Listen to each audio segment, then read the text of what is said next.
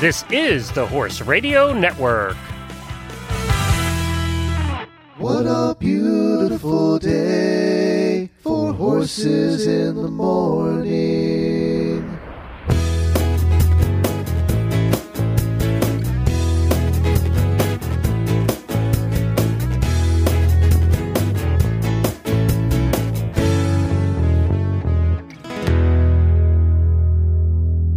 I'm Emily Esterson from Coverside Magazine, the magazine of mounted fox hunting. And I'm Tara Tibbetts from Fort Worth, Texas, and you're listening to the monthly fox hunting episode of Horses in the Morning on the Horse Radio Network for December 20th, episode 2081. This episode is brought to you by Coverside Magazine. Good morning, Horse World.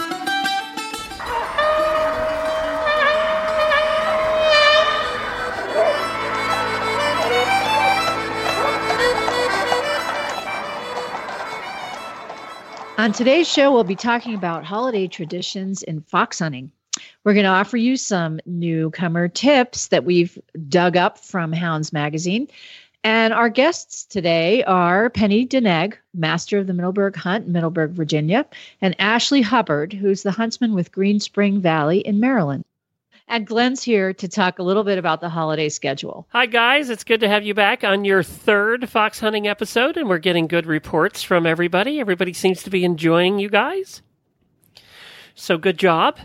Yay, thank you. You're welcome. Thanks very much. And you know, it's so easy doing the shows with you, too, because it's like you guys have been doing this for a million years. You just are good at doing it. So thank you for not making us do a whole lot of editing. Well, we appreciate the opportunity. It's super fun. I think Tara and I both really love doing it. So, and we thank Absolutely. the MFHA for making it possible, too, with their sponsorship. So we appreciate them. Hey, I wanted to mention this is the last live show of the year. So starting tomorrow, there will be no live shows all the way up till January 2nd. We will have shows for you. It'll be they'll put out on the Horses in the Morning feed and all the other shows feeds, but there won't be any more live shows. And we wish everybody a very Merry Christmas and Happy Holidays, and you guys too. I hope you have a terrific holiday, and you can now get on with the show. So speaking of holidays, Emily, do you have any fox hunting themed holiday traditions or any fun holiday plans? Well, we do a few things for the holidays and our hunt, which is Cazaladrón in Santa Fe, New Mexico. And one of the things we do is we go down to Rancho Corazon, which is one of our master's ranches. And he breeds Holsteiner horses, and he has this beautiful place. And it's right next to the Rio Grande. And we always hunt along the river for our Christmas hunt, which is really, really fun. There's always a pretty good quarry, and it's just a beautiful place. And then we have a party at his farm, and that's just always a really good time. And then we often will have sort of an informal Boxing Day hunt right after Christmas if we have enough staff available to make it happen. So those are our kind of fun things that we do. We also this Saturday had an ugly sweater party at Hunt Breakfast. So I think I saw some pictures of that on Facebook. Yeah, you did. Yeah. Woo. I did not have an ugly sweater, but plenty of people did. My favorite one was Fa La La Llama, and it had a big picture of a llama with like jingle bells and you know, all kinds of red and green decor. It was really, really hideous. Llamas seem to be kind of a big deal this holiday season. I've seen a lot of the ugly sweaters you can get with the llamas on them, but that's pretty funny and fabulous that you get to go to, what's the ranch called? Rancho Corazon? Yeah, Rancho Corazon. Yeah. They have some beautiful horses. They do. They breed jumpers mainly, but several of our staff horses have come from there, and they're really the ranch is beautiful, and it's right. I mean, it's just a spectacular place right on the Rio Grande. So, what about you, Tara? What do you guys do for the holidays? We always have an annual Christmas party, and we don't really do any specific Christmas themed or Christmas hunts, but a few of us I know are planning for the hunt this coming Saturday to braid our horses festively. Mm-hmm. So we'll talk to a couple of guests today, one of whom rides in a pretty would maybe call it a fancy fox hunting parade, and they are very traditional, and they don't do a lot of embellishment. And then we'll talk to another guest later who sounds like they might be a little more festive. So we like to get festive and do some fun charms in their manes and whatnot. I show hunters also, and so whenever we go to horse shows this time of year, we always put fun holiday themed charms. But for me personally, I'm really entertained by this, and the auditors have already seen some of this, but we're about to remodel our house. And so literally on Christmas Day, we're moving into our barn. Wow. So I saw that online. Is it like, do you have an apartment in your barn, or like moving in the tack room, or like where exactly are you going to be moving to? Yes, we're moving into the tack room and the feed room. It has all the amenities except for there will remain a working bathroom in the house so that we have a place to shower and whatnot. So it's going to be an interesting, and people always ask me how long it's going to take, and I refuse to ask my general contractor that question. So I have no idea. Yeah. I've all along had a fantasy about living in my barn, which is really would be very uncomfortable because it's a concrete building, but it's just a concrete block. But I have seen barn dominiums, where people have these fantastic apartments above their barns or alongside their barns. And I always thought that would be very handy because you could just go out in your pajamas and feed the horses and not have to worry about dressing up. Yes. Or even putting on a coat. Right. And I need some practice braiding. And so I've been braiding my horse's mane for all the hunts this season. And so actually living out in the barn will make that chore a lot easier the morning of. I won't have to get up quite as early. Yeah. So we're going to have Ashley Hubbard on today, and he's from England, and I hunted in England a couple of years ago and had a great time. But one of the things that I learned is that, they braid pretty much for every hunt, but they also don't often start until, 11 o'clock in the morning. So they have time to get up and braid their horses. Whereas, we start hunting at 9, that's when we cast, and we meet at 8, and I often have an hour and a half of driving. So if I was going to braid, it would have to be probably in the middle of the night, which doesn't happen. So, for special occasions, I braid the night before, but do not braid in the morning. Well, I think a lot of hunts in the U.S. especially we probably have a little colder weather than they do on average in the U.K., especially a little bit further north. So yeah. I think that makes braiding a little bit more miserable. One thing we wanted to talk today about was some newcomer tips. Yeah, we found these. These have been kind of circulating online lately, and they come from Hounds Magazine, which is basically the equivalent of Coverside Magazine in the UK. And these are great, and we're going to kind of go through these over the next few episodes. And so number 1 for the newcomer tips is hunting people love a newcomer. The vast majority of hunting folk want to see you enjoying yourself and succeeding. I've had no ends of offers of assistance, encouragement, and advice. So that I have found to be very true, which when we have new people come to our hunt, we just do everything we can to make them comfortable and make sure they're having a good time, make sure they have the right equipment. We lend them what they need if they don't have it. So that is definitely true, because I think most, I would say all hunting people really want to bring people into the sport because we are passionate about it.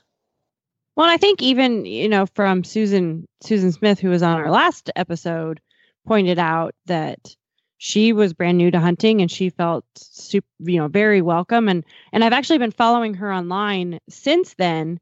And I think I'm saying this correctly, but it looks like she's now boarding her horse at the kennels or at the barn at the kennels. Mm-hmm. So I would say fox hunters are definitely a very welcoming group, and we're always so excited to have new people. And it's always fun to share knowledge and information. And I think fox hunting is such a bucket list item for any horseman, whether you ride English, Western, endurance, all kinds of riding. I think fox hunting is one of those things that everyone wants to try once. Yeah.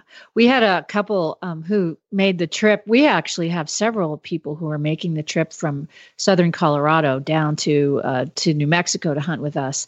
And because there are no hunts in their area, and it's a bucket list thing for them. They want to hunt and they found us and now they're hunting. And with the couple that came down from Colorado a couple weeks ago, they're both, she's a Western rider. She rides rein cow horses and shows them. And, she was in an English saddle and, was learning all about it. And her partner had been, his mother had been the president of Smithtown Hunt in Long Island. So he had a hunting background and knew the sport and brought her along. So that was super fun to have them involved. And come out and make the long drive, 3.5 hour drive from where they were to come hunt with us. Definitely some commitment. Yeah. Well, out West, you know how it is, Yes. as a Montanan, you got to get in the car and drive some miles. So number 2 tip for today, you know how you go to a new social environment and you don't quite know what to talk about. Well, hunting people would much rather talk about your horse than you. And this is the writer who says this. Before I went hunting, I was worried about the social aspect of it. What would these people be like? And more importantly, what the hell would I talk to them about? Actually, it's shockingly simple. These people love their horses to the exclusion of the greater part of humanity. To open a conversation with any stranger on the field, just ask them something about their horse and you're away. You could pick any facet: feed, exercise, blanket thickness, kit, injuries, recovery, anything. In return, it's useful to know something about the horse you're riding, such as its name, its age, breed, where it came from, whether it's hunted. You get the idea. That is so very true. Oh, absolutely. Yeah. So I would love to talk to you about Lucy. I could talk about her all day. I could gush about Lucy. How long have you had Lucy? I have had her for 6 years. She is 10, and she's going to be featured in the American Connemara Pony Society magazine coming up. So, oh, how fancy! Yes, very fancy. So we're making it come to life what he's talking about. That we because I could obviously talk about Simon forever and ever because he's the most amazing off the track thoroughbred that ever lived. Right? Yeah. Where did you get? How did you get him again? I can't remember now. I was at a Christmas party. Ironically, I'll be going to that same Christmas party this Wednesday or Thursday night. I can't rember which. And bring your checkbook, right? Yeah. My farrier was there, and he said, "Hey, I've got this." He plays polo, so he gets a lot off the track thoroughbred. He's like, "Hey, I've got this new thoroughbred. You should come look at him." So long story short, my best friend and I went and looked at him on January 3rd, and he was in my barn by January 5th. Mm-hmm. And how did he take to hunting? Was it pretty much like, was he a natural at it, or did he have to get to the kind of figure it out little by little, or how did that happen? So he's my first off track thoroughbred. He's my second thoroughbred, but my first off the track. And so the reason I bought him is because we tried him. It had snowed. It was really cold. It was January 2nd and he just turned 3 essentially on January 1st. So he was young and he was super chill. He did not care. He wasn't hot at all. And I was like, this is the kind of horse I want. Same exact way with fox hunting. The only thing that's been pretty funny, and you maybe have seen the video I posted a few weeks ago, is we had to cross a pretty wide, kind of deep water crossing. It's not like a pond or anything. It's where a creek crosses, but the water is filled up a little. And he was a little bit goofy jumping into it. And we were all entertained by that video. Yeah, but he's been great. I did see that. But, I have a funny water story too about Lucy. I think it was our first season hunting. And I was riding her in the field. And we have a big cattle pond at one of our fixtures. And I had never really schooled water with her. I mean, I live in the desert, so our opportunities to experience water are pretty slim. And so we went up to the pond and we were watering the hounds and just sort of hanging around, taking a little break. And, I let Lucy drink, and she kind of started walking into the pond and she kind of splashed. Next thing you know, man, drop. I was going to say, this sounds like a rolling story. It is a rolling story. kicked both feet out of the stirrups and flew off. Lucky for me, I didn't get, I landed in the water, but I didn't get soaked, So anyway, note to self, now I don't let her, I'll let her drink on the edge, but I do not let her go in because she loves water and she will drop and roll in a nanosecond. And I think this highlights and kind of going back to the topic of newcomers, talking about horses is the universal language in the hunt field because it takes a long time to understand what the hounds are doing.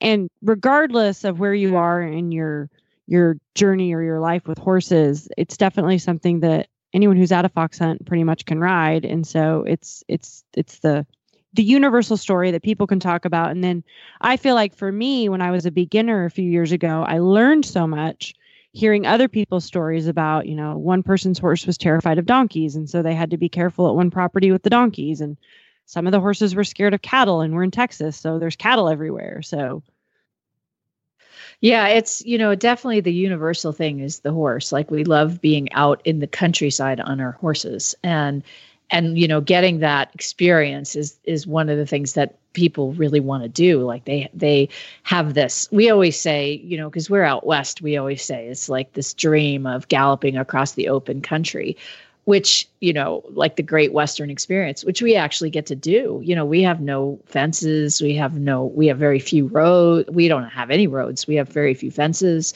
And we kind of just take off and gallop across the desert, which is that is a bucket list thing for a lot of people.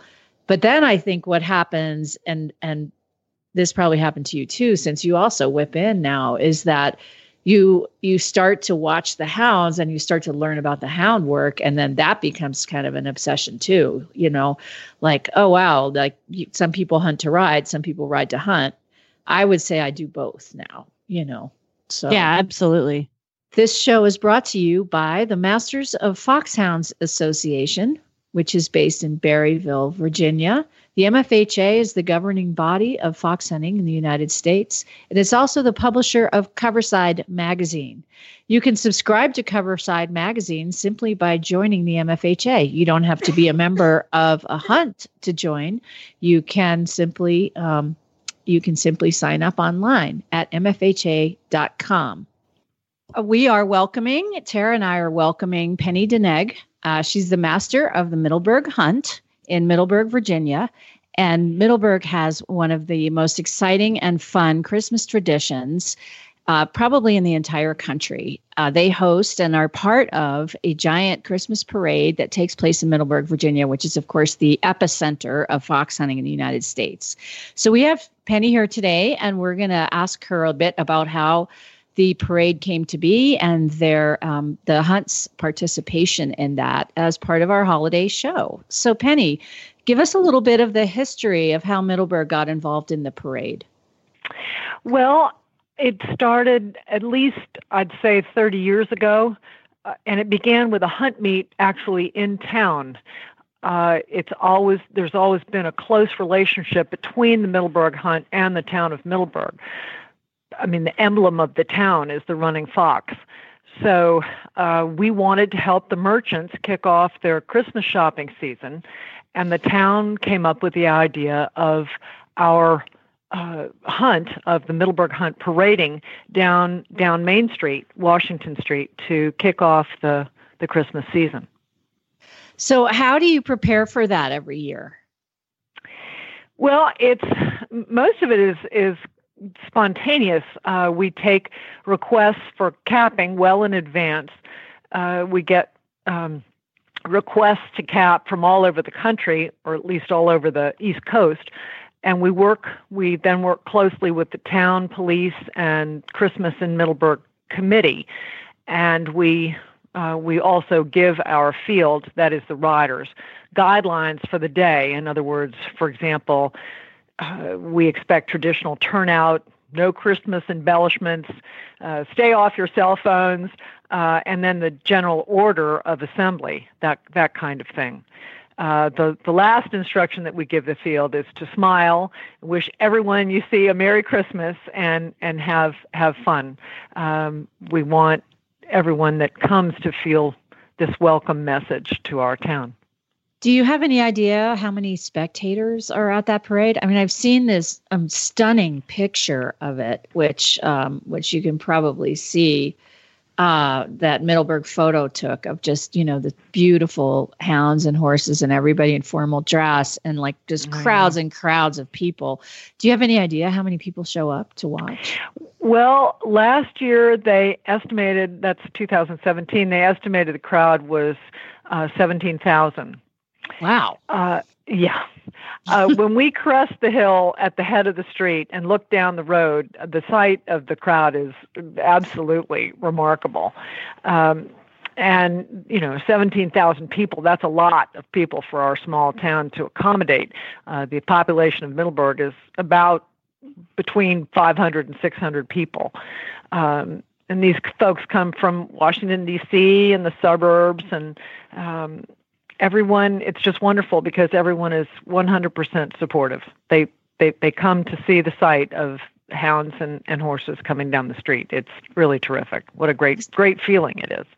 And so what about the PR, for fox hunting? I mean, it seems like that is just a great sort of public relations for the sport, because people, do they get to talk to the riders? Do they get to visit with the hounds? Is there interaction between the crowd and the hunt, people who are riding in the parade? Yes. The time for interaction is during the Stirrup Cup beforehand, and that is hosted by the Red Fox Tavern, and it's held behind the tavern, and people are able to mingle amongst the horses and hounds, and they can pet the horses and the hounds and ask questions and so forth. And many of these people have never been that close to a horse before.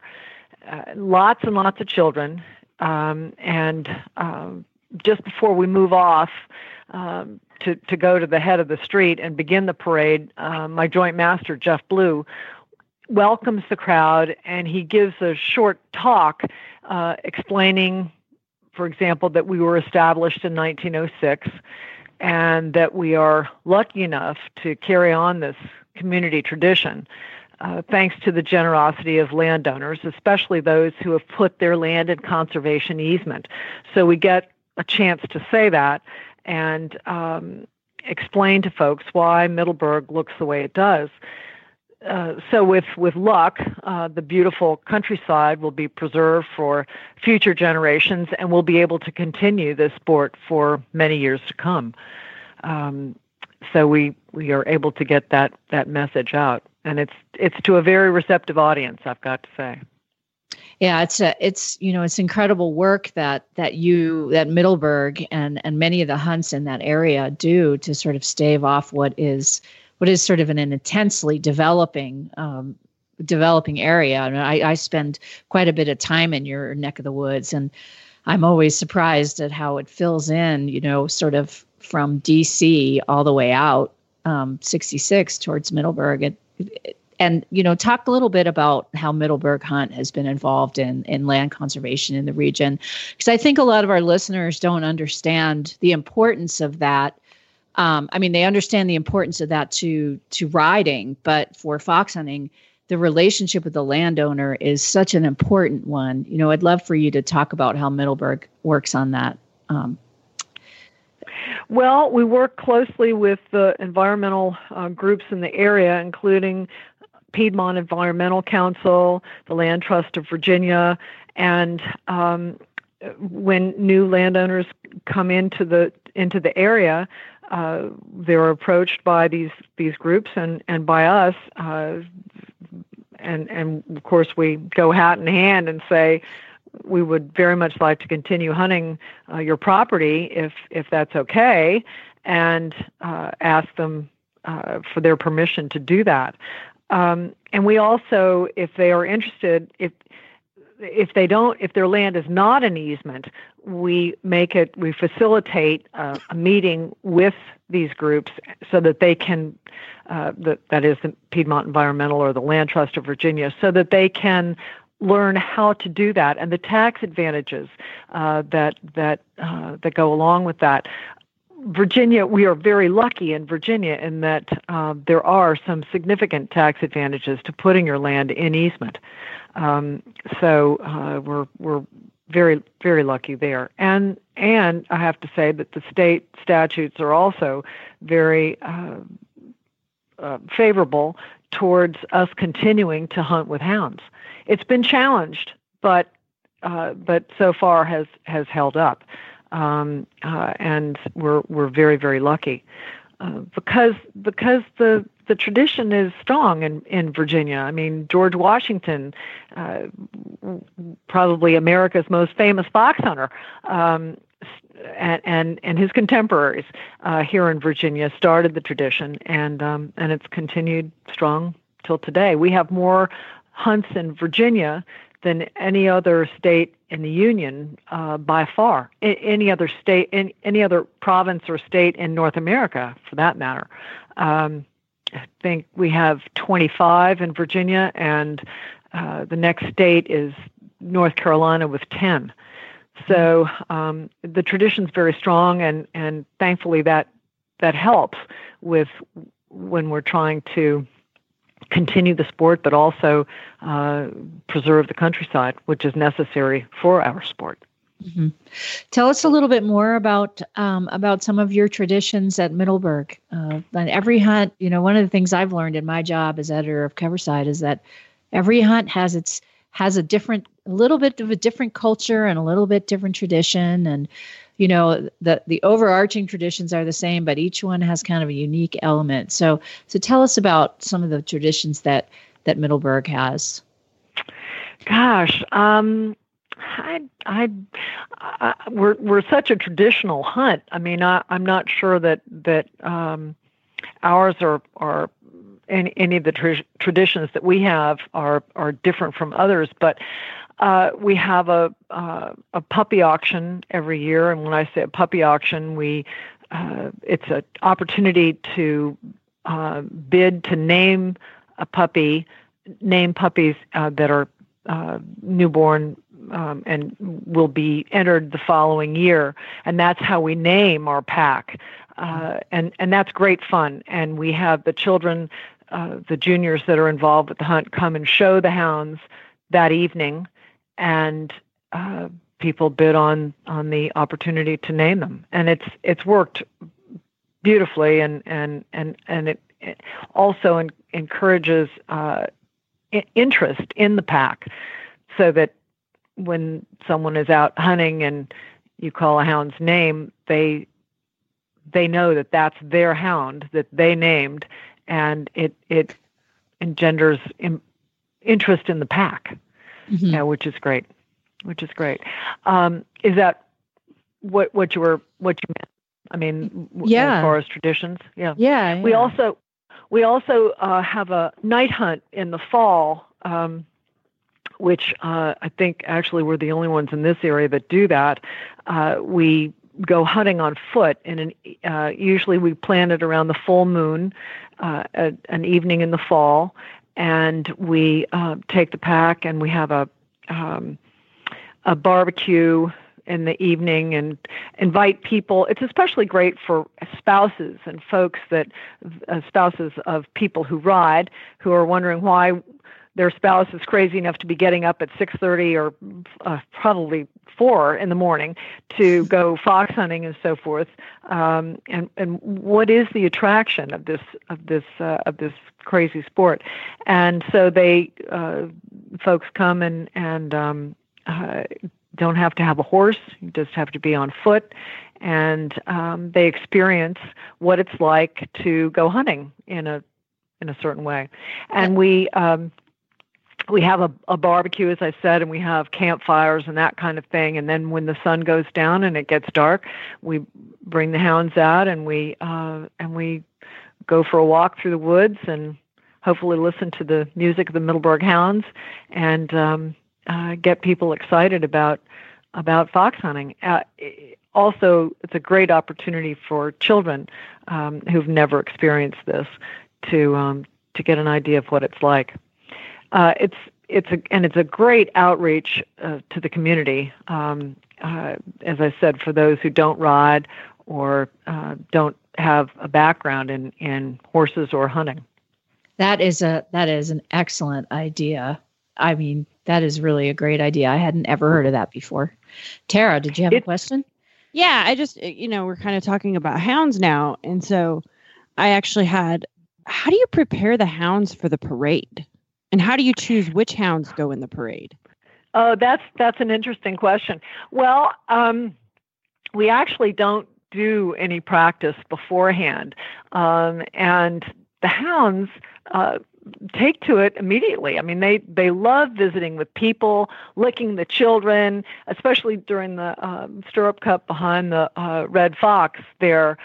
They even find little snacks that they can liberate from this child or that child, and they mingle through the crowd. But the minute Richard, our huntsman, plays a note on the horn, sounds his horn, they're all right there reporting for duty. It's truly remarkable. I'm touching wood as I say this, but we've never lost a hound. They always come are right there to do the parade down the street, even though they're mingling for about 20 minutes while we're having our stirrup cup. And the crowd loves it. I mean, they love, and that's why I say they. I think what impresses them the most, the crowd, is how loving and attentive these hounds are, and well behaved, and of course attentive to the huntsman. Well, and how many couple will you take?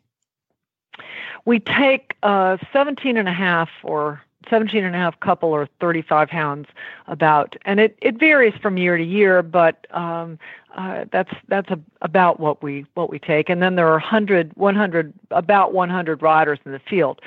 This year, the number of participants and spectators were down slightly due to we had a rainy forecast all week, and so a lot of people didn't come.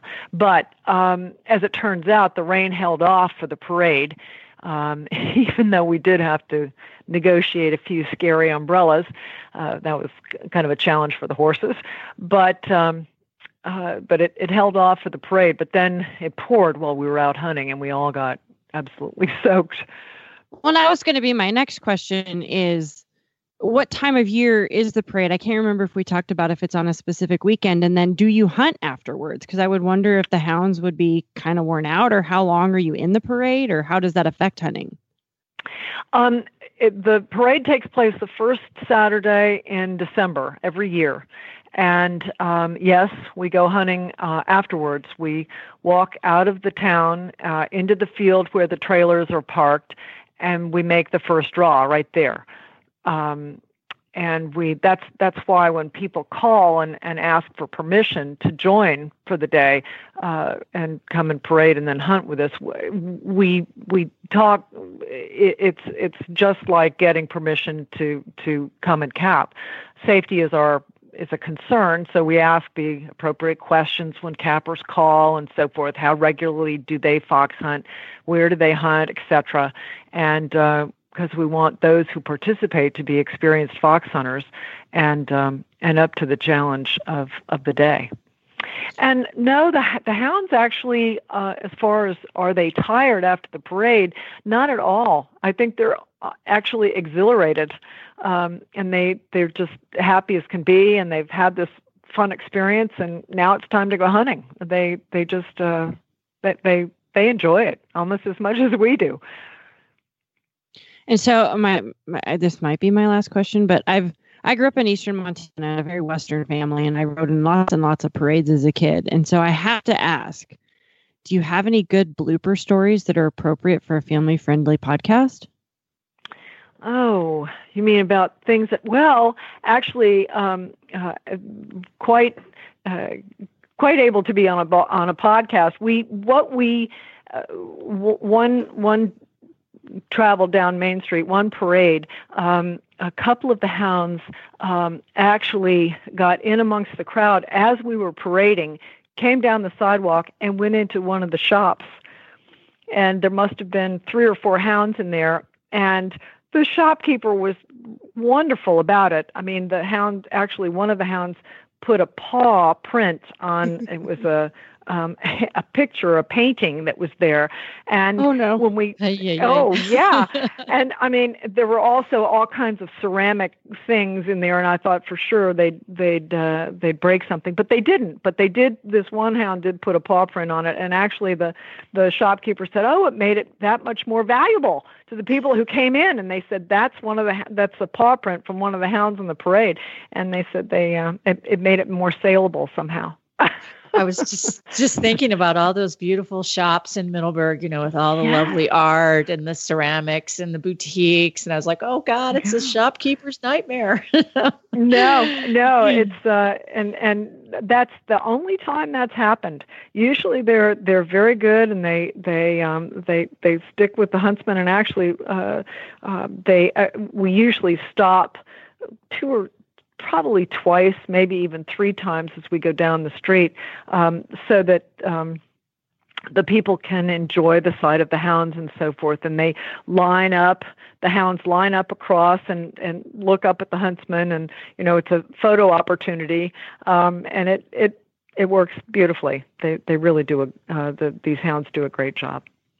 Well, Penny, we thank you so much for taking time to talk with Tara and I on the radio this morning. And we wish you a happy holiday. And if people want to get in touch with Middleburg Hunt, how can they find you? We have a website, Middleburg, www.middleburghunt.com, com, not org, but .com. So yes, you can. We've got our schedule and all about our point-to-point, which takes place in the spring, and the calendar our fairly full calendar that we have, and they can contact the webmaster, but also contact the masters through that website. So anybody who'd like to come and cap with us, that's a great way to get in touch with us. Can they come out in the morning and watch you ride off at the meet? Is that something they can do for the Stirrup Cup? Yes. You mean on a regular hunting day? Yeah, just on foot on a regular hunting day. Yes, sure. Yes. It's great if they call ahead of time, because then we know we don't have a Stirrup Cup at every meet, but we can give them good advice as to which ones would be conducive to having spectators and so forth, and what might be of interest. So if they contact us, that would be great. But yes, they're welcome to come and see us off. We love that. That would be great. And they can come and pet the hounds before we move off. That's fine too. Okay, great. Thanks so much for your time, Penny. You're very welcome. Thanks for having me. So one of the things that Tara and I thought we would offer you on our podcast is a definition of some of the hunting words that you might hear in the field. And the term of the month today is full cry. So what is full cry? That is the sound that the hounds make when they are on a strong line. And if you're they're all speaking. And so in fox hunting terms, speaking means howling. And they have a particular sound when they're in full cry and they're on the correct quarry. And usually the huntsman and the hunt staff know what that sound is, but you can hear it echoing through the woods if they're in the woods or in the valley. And it's the sound of full cry is just one of the most spectacular things about hunting that makes it so compelling, is the sound of all of those hounds speaking all at once. And that is what full cry is. And I think the first couple times you go out hunting and you hear the hounds in full cry and watch them, or you're able to see them work, I think then you really learn and understand why people become so obsessed with it. And just that sound is music.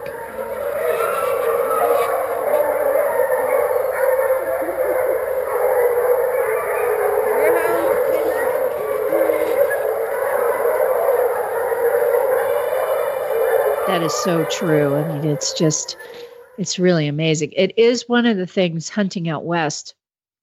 We hunt in a lot of open territory. And so we don't get that reverberation of the hounds in the woods or in a hollow, down in and you don't get that reverberation so much, but you still have it. You still have the sound of full cry, and it's still like when you hear the hounds, my horse kind of she gets all excited. She's like, oh, we're full on, and it's a signal to everyone that you're about to go off on a big chase, and it's very exciting. But I think the first time I heard it was in Maryland, and I was hunting with the Goshen hounds, and it was like this sound reverberating off the trees. It made my hair on my arm stand up. Like it was so incredible. Yeah, I definitely agree. And I went out in North Carolina this summer, fall, I guess you could say. And then I think it is geographically variable as to what full cry sounds like. And, in Texas, we're a little probably more similar to you in New Mexico, but definitely in North Carolina in the trees, you could really hear the reverberation. But I think that's kind of what makes it neat, is that everywhere you go, it has its own unique sound, but you know what you're hearing. Mm-hmm. Yeah, absolutely. Absolutely.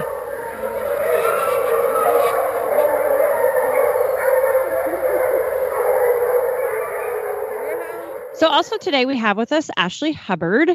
Ashley is originally not from the United States, and so I wanted to invite him onto the podcast today to tell us a little bit about the Boxing Day traditions as well as some of the Christmas traditions at his hunt now. So Ashley, if you want to take a second and introduce yourself and tell our listeners where you are now, and then we'll jump into Boxing Day. I'm the current huntsman at the Green Spring Valley Hounds in Maryland. This is just starting my second season now.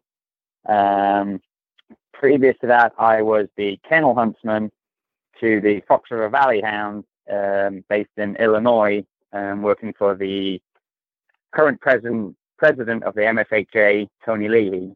And I was with him for 8 seasons. And then prior to that, I was up in Canada for 4 seasons. And then, then from there, I came over from England. So yeah, that's kind of a quick background on me. So what's your, I can't say your hometown correctly. I'll say it like a Montanan. Yeah. So I originally grew up in Leicestershire. That's where I grew up.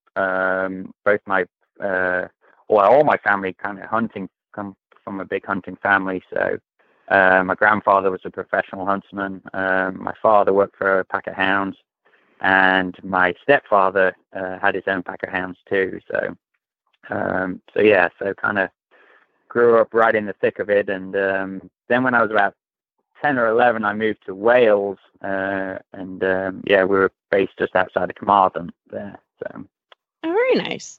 So, I've been fox hunting for a little bit less than 10 years, and I follow stuff online, and I see all this stuff from the UK about Boxing Day. So I know it's a somewhat Christmas tradition. So tell us, what is Boxing Day and why is it such a big deal? So Boxing Day goes back, hundreds and hundreds of years. The term Boxing Day comes from back when there was the Lord of the Manor and the Master and stuff like that, and they would give traditionally on the day after Christmas, on the 26th, they would give a box, a gift. And that box was given to the servants. So they celebrated Boxing Day, and that's kind of where the name comes from. And then transferred over into like the hunting world. Boxing Day is a really big day in England, Wales. For it's a big meet. Normally, it's held in a town centre somewhere, and it's normally been held there for years and years and years. So it's a big kind of day on the hunting calendar. So each hunt, they can have thousands and thousands of people lined up on the streets, and the hounds basically come right in, and they stand right in the square there, and mingle amongst the crowd, and you have all the horses and everything, and it's normally a really good kind of good sight to go out and see, especially after Christmas. In fact, everyone's had Christmas Day off and go out to see that, and it's just a fun way. And then not, prior to the hunting ban in England and Wales, they would go off and have a big hunt. Nowadays in England and Wales, they're restricted through the hunting ban, so they have to either lay a trail or whatever each hunt is kind of going to do that day. But still, there's still a huge support for the hunt, and it's just a big day on the calendar for sure. Do most hunts lay a drag and actually hunt that day, or does it kind of 50-50? It's kind of it's a kind of 50-50. I think a lot of hunts now have turned the Boxing Day meet into a big kind of PR. They use that. I know one hunt in particular, they don't actually hunt at all that day or lay a trail. They basically go and they meet at a big country estate, and they basically just do a fun ride, and they have a big gallop around and do a lot of jumps right in front of the crowd, and the crowd line up kind of like a steeplechase, really. There's a big kind of long run in, and they'll all line up and watch the hunt come through. And that's kind of a thing that hunt is doing. I think a lot of hunts still try and stick with tradition, and now they have to lay a drag or whatever they are going to do. That they'll try and continue that tradition, but the actual meet still takes place, and there's, like I say, it's a big deal and especially I was there in quite a few of them, and to sit there and to look around you and see all the people supporting there, it gives you a good feeling for sure. Ashley, I've seen lots of pictures of Boxing Day in various villages around England and Wales, and it looks like the crowd is sort of mingling in with the horses and the hounds, so they get a chance to sort of interact with the fox hunters and the hounds and the huntsmen, or is there? Yeah. Yeah, definitely. I mean, it's. Everywhere I kind of experienced that, it was always kind of a. Nothing to hide, nothing to be, scared of. I mean, some places now, because there are so many people and it can get a little crowded and stuff, they have maybe a fenced-in area for the hounds to go and stand in, for the huntsmen, just so the hounds don't get wandering off and get amongst in the crowd and, get a little spooked or something like that. But for the most part, yeah, you can come, the general public can come right up to the hounds and pet on them and talk to the huntsmen and the field members and stuff like that. And it's, again, it's just a great way of bringing, the town and the country together, and keeping those traditions going and alive. So would you say that some of the people who are there are not from the actual town, but come in from other places? And, we were just talking to Penny at Middleburg Hunt about the Middleburg parade, and she was saying that people come in from Washington, D.C. and the suburbs for the parade to sort of interact with the hounds when they do their big Christmas parade in December. I'm wondering if it's the similar kind of thing where people in town, might say, oh, I'm going to go out to this village and see the hounds on Boxing Day. Right. Definitely. I mean, it was, I know myself growing up, there was even people who were, slightly anti-hunt, and didn't quite like the whole idea of the whole fox hunting idea, but would still come out and support or come and see the hounds off, because it is it's a special occasion, and it's a unique experience. It's, that only happens once a year. And, people have their beliefs and can take sides, but for the most part, the majority of people that I saw were always supportive of you, and they may not fully support what you did, but it was a fun sight for them to come and see, and they'd bring their family out, and people would, like you say, travel great distances to go and see the hunt move off, and it was almost some kind of rivalry sometimes between hunts that would, who could get the most people on Boxing Day to come and see them off, and after the day, you'd hear phone calls going off, how many did you get? How many people do you think you had? And it was, again, just a special occasion. And I know it's probably, it's not probably celebrated as big over here in the States. But I know, like I say, Middleburg has a big Christmas Day parade. The closest thing I would put my, Boxing Day experience to Green Spring would be our Thanksgiving Day, where we take the hounds and we meet outside a church and the hounds get blessed. And we have, a huge crowd of people that come, and we stand in a field there, and just all general public can come in and see the hounds move off. And that for me is kind of my Boxing Day experience over here in the States, because Green Spring, we have a Boxing Day hunt, but it's not as big as what it would be back home. Do they have more of a Boxing Day tradition in Canada? Because Canada has a little more of a, obviously, tradition from the UK.